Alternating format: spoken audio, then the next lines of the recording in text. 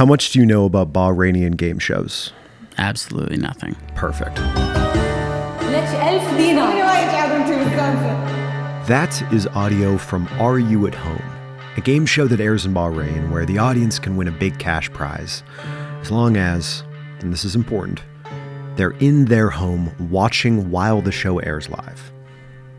If you win, you get a video call at home from this enthusiastic game show host, and as viewers, you get to watch people get this call, and it's exciting because they're excited, because they won a bunch of money. It's fun. Are You at Home is fun. Are You at Home is broadcast by Bahrain TV, a state-run television network, and the Bahrainian state, a constitutional monarchy overseen by King Hamad bin Isa Al Khalifa, has, like every other state in the world, spent the last 4 months grappling with this global pandemic. Like many governments, in March, Bahrain rolled out their contact tracing app. It's called Be Aware. The nature of and how well a user's data is handled is really, really essential to how secure a contact tracing app is. How we achieve that is this big problem that some of the biggest tech companies in the world are grappling with right now. But if you want a secure contact tracing app, and if you want to know if a contact tracing app is secure, you need to make sure it's taking the right kind of data and storing it in the right way. Which brings us back to Bahrain. In this game show, Are You at Home? عندنا رقم التليفون ولكن من رقم التليفون. Imagine you're sitting at home watching this game show and suddenly you get a call. You've won. You answer the call, you chat with the host, you get a prize, what a day. But persistent in the back of your head is the fact that you did not sign up to take part in Are You at Home. You didn't give anyone your name or phone number or physical location, and yet this program, operated by a state-run television channel, seems to have all of it. And considering the fact that instead of anonymizing your data, you have to use your national ID to sign up for Be Aware, tethering the data the app accesses not just to your device but to your name, we can pretty easily imagine how Are You at Home got all that incredibly private, incredibly privileged information. If you had any question whether your data was secure, not just your location, but all the other private information Be Aware has access to, just know that it was given to a game show. Just know that the Bahrainian state has publicly published this sensitive personal information of suspected COVID-19 cases on the internet, including people's health status, nationality, age, gender, and travel history. You can go read it right now.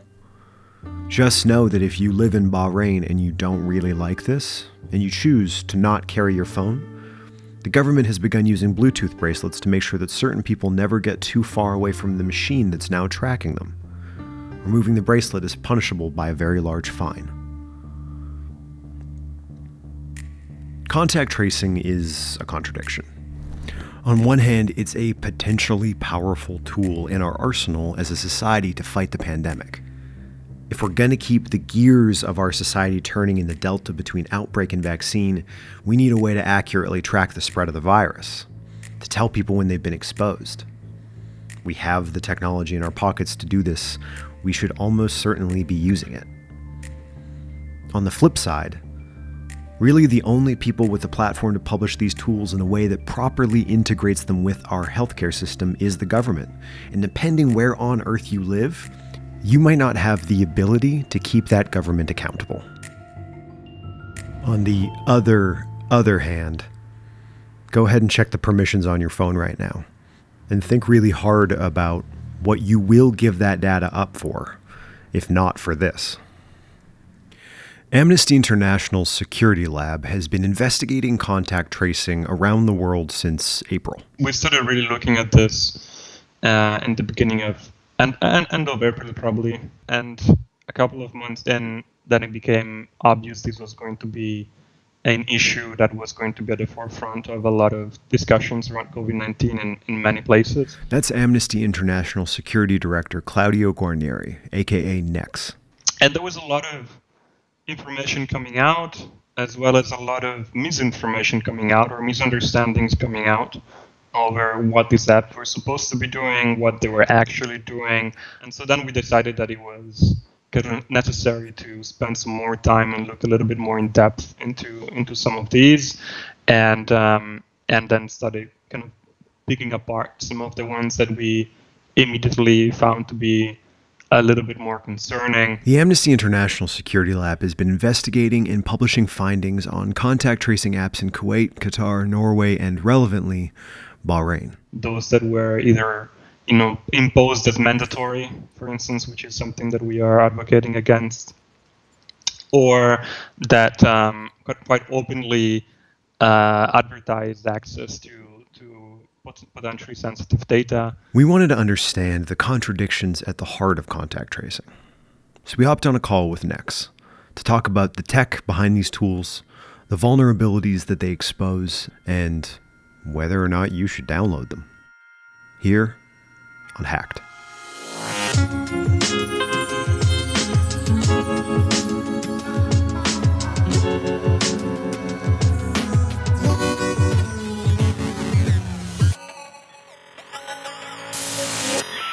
We should probably define what contact tracing is. Sure. Probably should have done that before I just told a 6-minute story About contact tracing. Contact tracing is an old paper pen process of essentially finding out who someone's been in contact with. Literally, contact tracing. Digital contact tracing, at least, is an attempt at digitizing that process of establishing contact between people who have been potentially exposed to the virus. So in epidemiology, contact tracing, from a human perspective, is a very well-established practice. So if you come down with, a virus or something else, or, any other reason why they need to know who you've been in contact with recently, somebody comes and asks you a long list of questions. What have you done? What did you do these days? Where were you?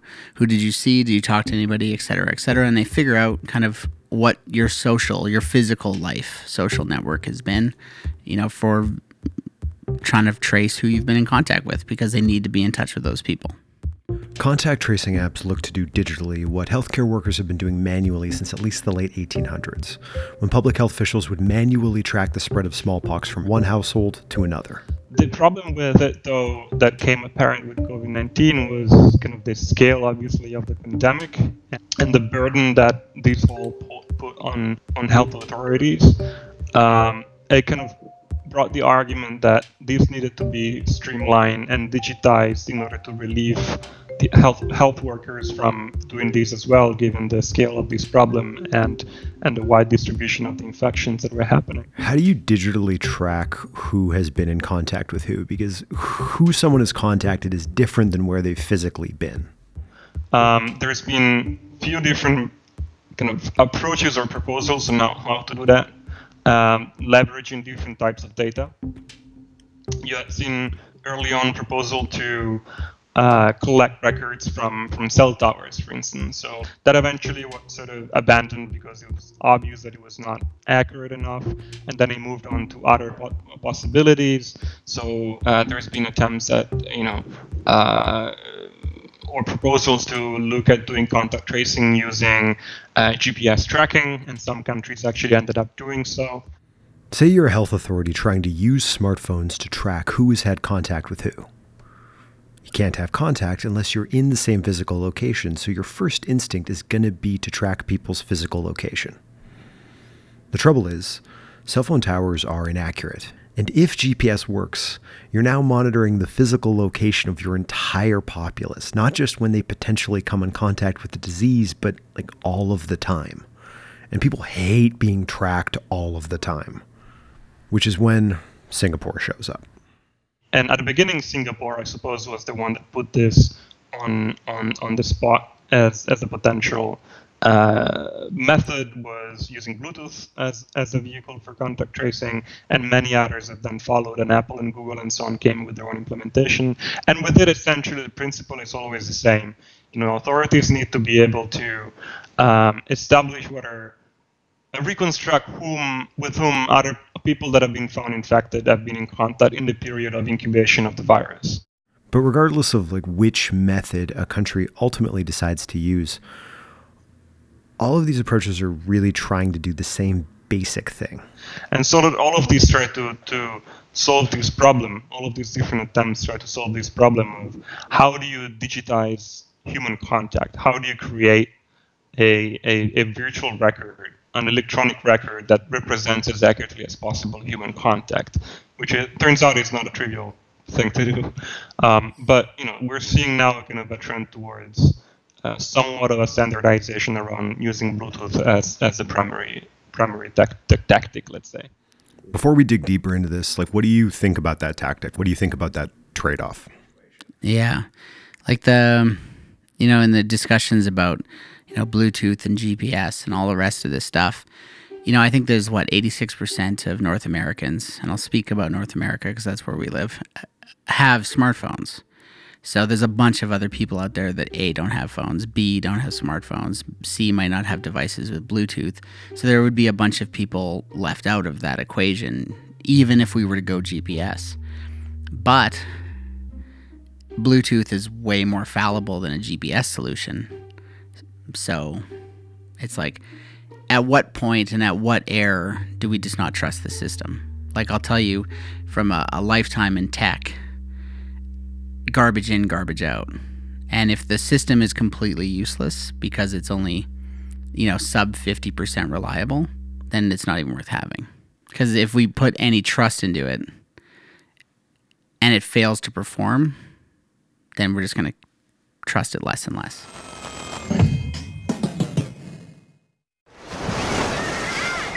Hear that? Believe it or not, summer is just around the corner. Luckily, Armor All, America's most trusted auto appearance brand, has what your car needs to get that perfect summer shine. Plus, now through May 31st, we'll give you $5 for every $20 you spend on Armor All products. That means car wash pods, protectant, tire shine, you name it. Find out how to get your $5 rebate at armorall.com. Armor All, less work, more clean. Terms apply. This is not the first time that people have had to figure out the balance between security and autonomy in a big, fat rush. Beautiful, isn't it? Beautiful, unethical, dangerous. You've turned every cell phone in Gotham into a microphone. And a high-frequency generator receiver. You took my sonar concept and applied it to every phone in the city. With half the city feeding you sonar, you can image all of Gotham. And also real things. Today, the president signed a big new anti-terrorism bill that would expand the government's ability to track down terrorists, but at some cost. To figure that balance out, you really have to understand what info you're giving and what is being done with it in order to be able to draw a line of what you will and won't accept from one of these apps. You can look at this from different perspectives. You can look at it from a utilitarian perspective, and in that sense, the more data, the better. Obviously, we look at it from a human rights perspective. So we try to provide a human rights interpretation to this new technology as well. And when we do this, and we do this with every emerging technology, not just contact tracing, but everything sort of new that comes along, that has a potential to erode fundamental rights.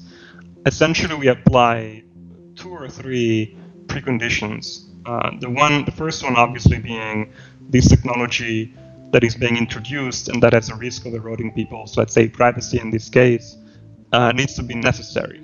And that's a very tricky one to answer in this case because of the fact that it's not something that has been done before, really, not at this scale. And we don't really know yet what will be the outcome of this experiment, let's say.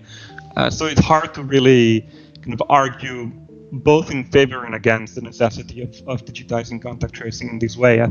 Personally, I think it's sort of an experiment that we'll have to live through and see the end of to really have a solid judgment on, although personally also have a lot of reservations in various aspects of it. What's the second metric that you take into account in these situations? The second criteria is proportionality. We need to look at this new technology and see, is what is being done or requested citizens and people to sacrifice in terms of fundamental rights, in terms of privacy, proportionate to the goal that this new technology is trying to achieve. And so in this case, when we look at proportionality of these technologies, essentially we need to take a few steps back. So if a technology has been proposed and a contact tracing approach has been proposed that has characteristics that by default are more respecting and preserving of people's rights, so people's right to privacy, and still serve that purpose of, provide a functioning model to serve that original goal that has been proven necessary, that for us, that's already an initial step that needs to be at least explored and taken before moving on to more invasive measures and more kind of models that would even further erode people's right to privacy. I think that is the good question, because it's like, where is the trade-off that we're comfortable with? Are we comfortable trading off our personal privacy for a more of a community result? We all sacrifice our personal anonymity. We sacrifice, privacy. We sacrifice lots of things, but we do that for the collective good. We've just come through a period where we've all sacrificed a lot for the collective good, and this just begs the question of, when do we stop sacrificing? And who do we trust with our sacrifices? Then there's the next question of what happens to this data. Who owns this data, how frequently it's being collected, and where it is being collected and stored, and where the analysis of this data happens. And that's where the whole debate of centralization versus decentralization kind of comes in. But as it stands, so with all of the options that we've seen so far, and all of the approaches and models that have been proposed so far, what seems to us is that those that apply a decentralized architecture with Bluetooth contact tracing, with sufficient cryptography and privacy protection in place, so that identifiers are rotated, and all possible de-anonymization and attack that could be done against the system are minimized as much as possible, are the ones that we think are favorable and are the ones that we think should be at least explored first. And there needs to be a consensus of whether this is sufficient or not for the purposes of this pandemic. Paint me a picture of what, I guess, the most secure, the most private versions of one of these apps would look like. Take me through how this decentralized Bluetooth-based version of this works. Yeah, let's take, for example, the case of an app that does contact tracing using Bluetooth. That is the case in most Western countries at this point, and in others as well. So the basic functioning here is you have the app installed, I have the app installed. It's running in the background continuously, and the app essentially are constantly transmitting messages in the ether, let's say, with my own identifier in it. It's, let's say, a computed string of some sort that uniquely identifies my device. Your device does the same, so your app does the same. And when we meet, or when we share a space, let's say, I don't know, in the line at the supermarket, or because we get a coffee or something, our two phones, the apps are exchanging these identifiers with each other. So they can mark a record in an internal database of the app. Who I have seen, which identifiers of other users have I seen in my proximity, and the proximity with Bluetooth tends to be between, at maximum 10 to 20 meters distance, then the signal sort of loses out, so you don't see any other people around you, and that's why it's sort of being favored for this particular tracking, because you only want to have records of people that are very close to you, and so in this case this is sufficient for this measurement.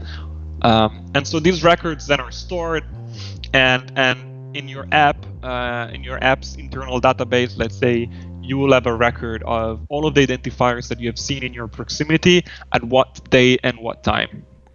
Which brings us to decentralized storage, where all that data is not being uploaded to any central location. It's typically kept on the device. So the app does not transmit anything to any central location. The only circumstance where data is uploaded is when someone is being found as positive with COVID-19. And even if, you could argue, well, it's fine. I trust the health authorities to use this and to not abuse access to this data and to not use it for any other purpose than COVID-19. And that obviously is a lot of assumptions that you're making, because we can't really know in advance. Is law enforcement going to request access to this data for other purposes? For instance, for law enforcement uses, or for immigration control, or for God knows what else. And given the sensitivity of the data that these systems aggregate, that's why we need to pay particular attention and be particularly careful with their management. I appreciate that we're really looking at this from like a privacy and human rights perspective, but I guess just from like almost like a personal or utilitarian perspective, like what do you think of this, Scott? A lot of what I'm saying is under the privilege of being a Canadian, no doubt. This has been going on. Like most people out there who are worried about this are already giving this information away.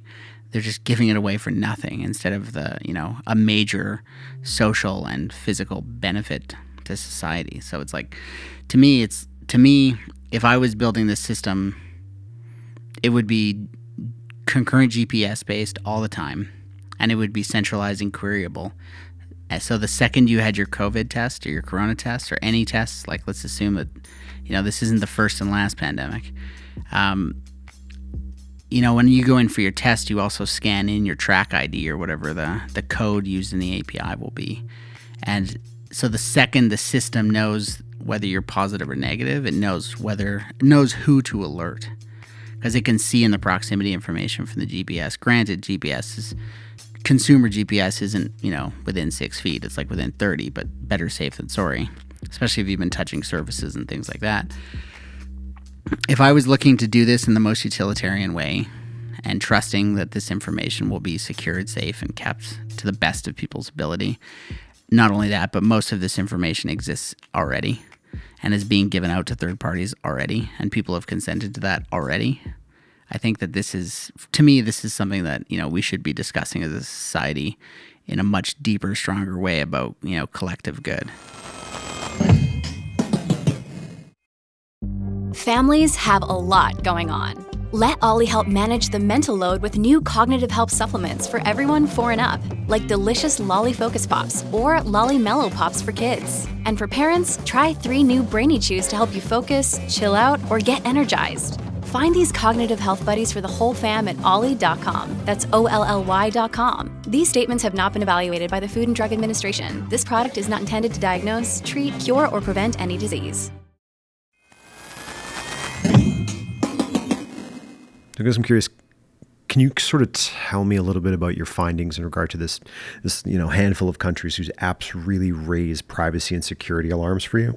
We single out a few of these countries, specifically Bahrain, Kuwait, Norway, and earlier on Qatar, because of kind of the particular implementation that they decided to adopt that we found to be problematic. So in the case of Bahrain and Kuwait and Norway, for instance, all of them share a similar design from a foundational point of view. So all of them do live GPS tracking at different frequencies. So in all of these three cases, we have kind of both that kind of what we believe to be excessive tracking, so real-time GPS tracking, and centralization in place, where the data is automatically collected by the authorities and they're stored somewhere.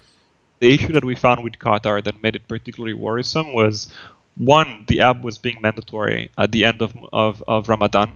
And what we noticed is, on top of just doing this Bluetooth contact tracing, this app also, upon registration, and they required a phone number as well as your Qatari national ID to register an account with. Then the app would also display in the main view a QR code, a colored QR code that is then being used by authorities at checkpoints and by police patrols and so on, in order to check if you indeed have the app installed, but also to check your health status and see if you're supposed to be in quarantine or not.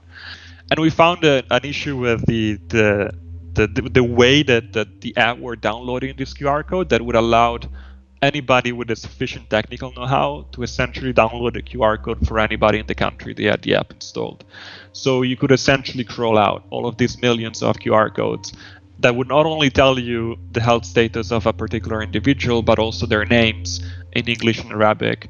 They would tell you their designated confinement location and GPS coordinates, so supposedly their home, the location of their home addresses, as well as other details such as if they are being treated in isolation, the name of the medical facility, and so on. And so that was kind of particularly worrisome. That's why we disclosed it early on, because we got in contact with the health authorities in Qatar and tried to get it resolved as quickly as possible. And to their credit, they did. They minimized the data exposure pretty quickly and eventually released an update to the app.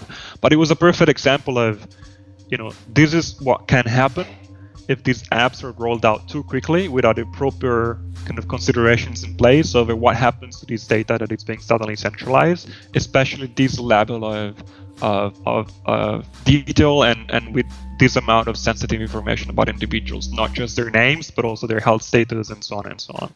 Do you think these are mostly mistakes, or do you think there are bad faith actors? It's hard to tell.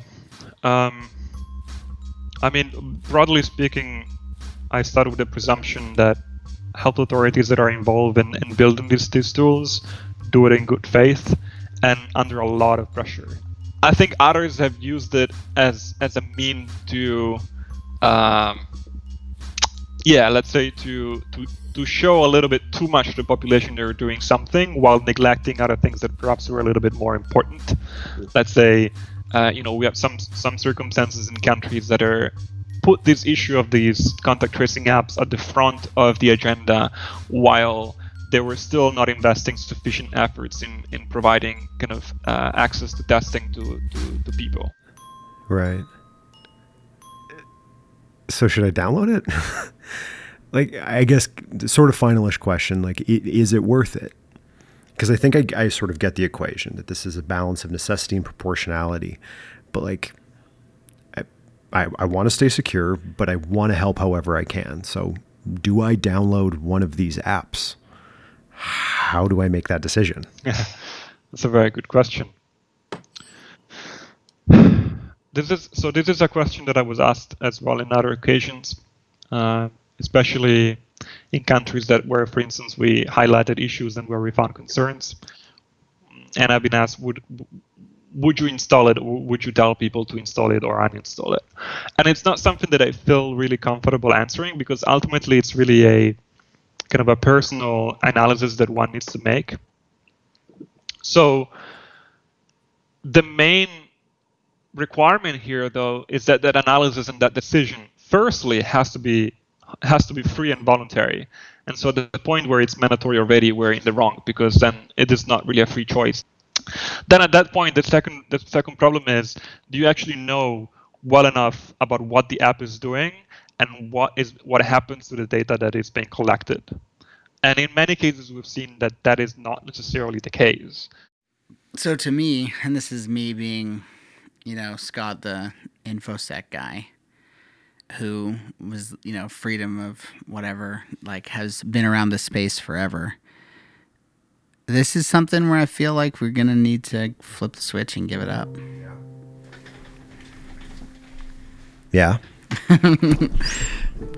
This is just one of those situations where it's we're talking about real harm. Mm-hmm. We're talking about physical deaths, the value of lives, mm-hmm. the value of collective and wholesale lives. Not only that, but then we're also talking about the repercussions it's having, as well as the closures. Not only do we have physical harm, we have economic harm, which is going to cause more social harm, which is going to cause more, everything, crime, et cetera, et cetera.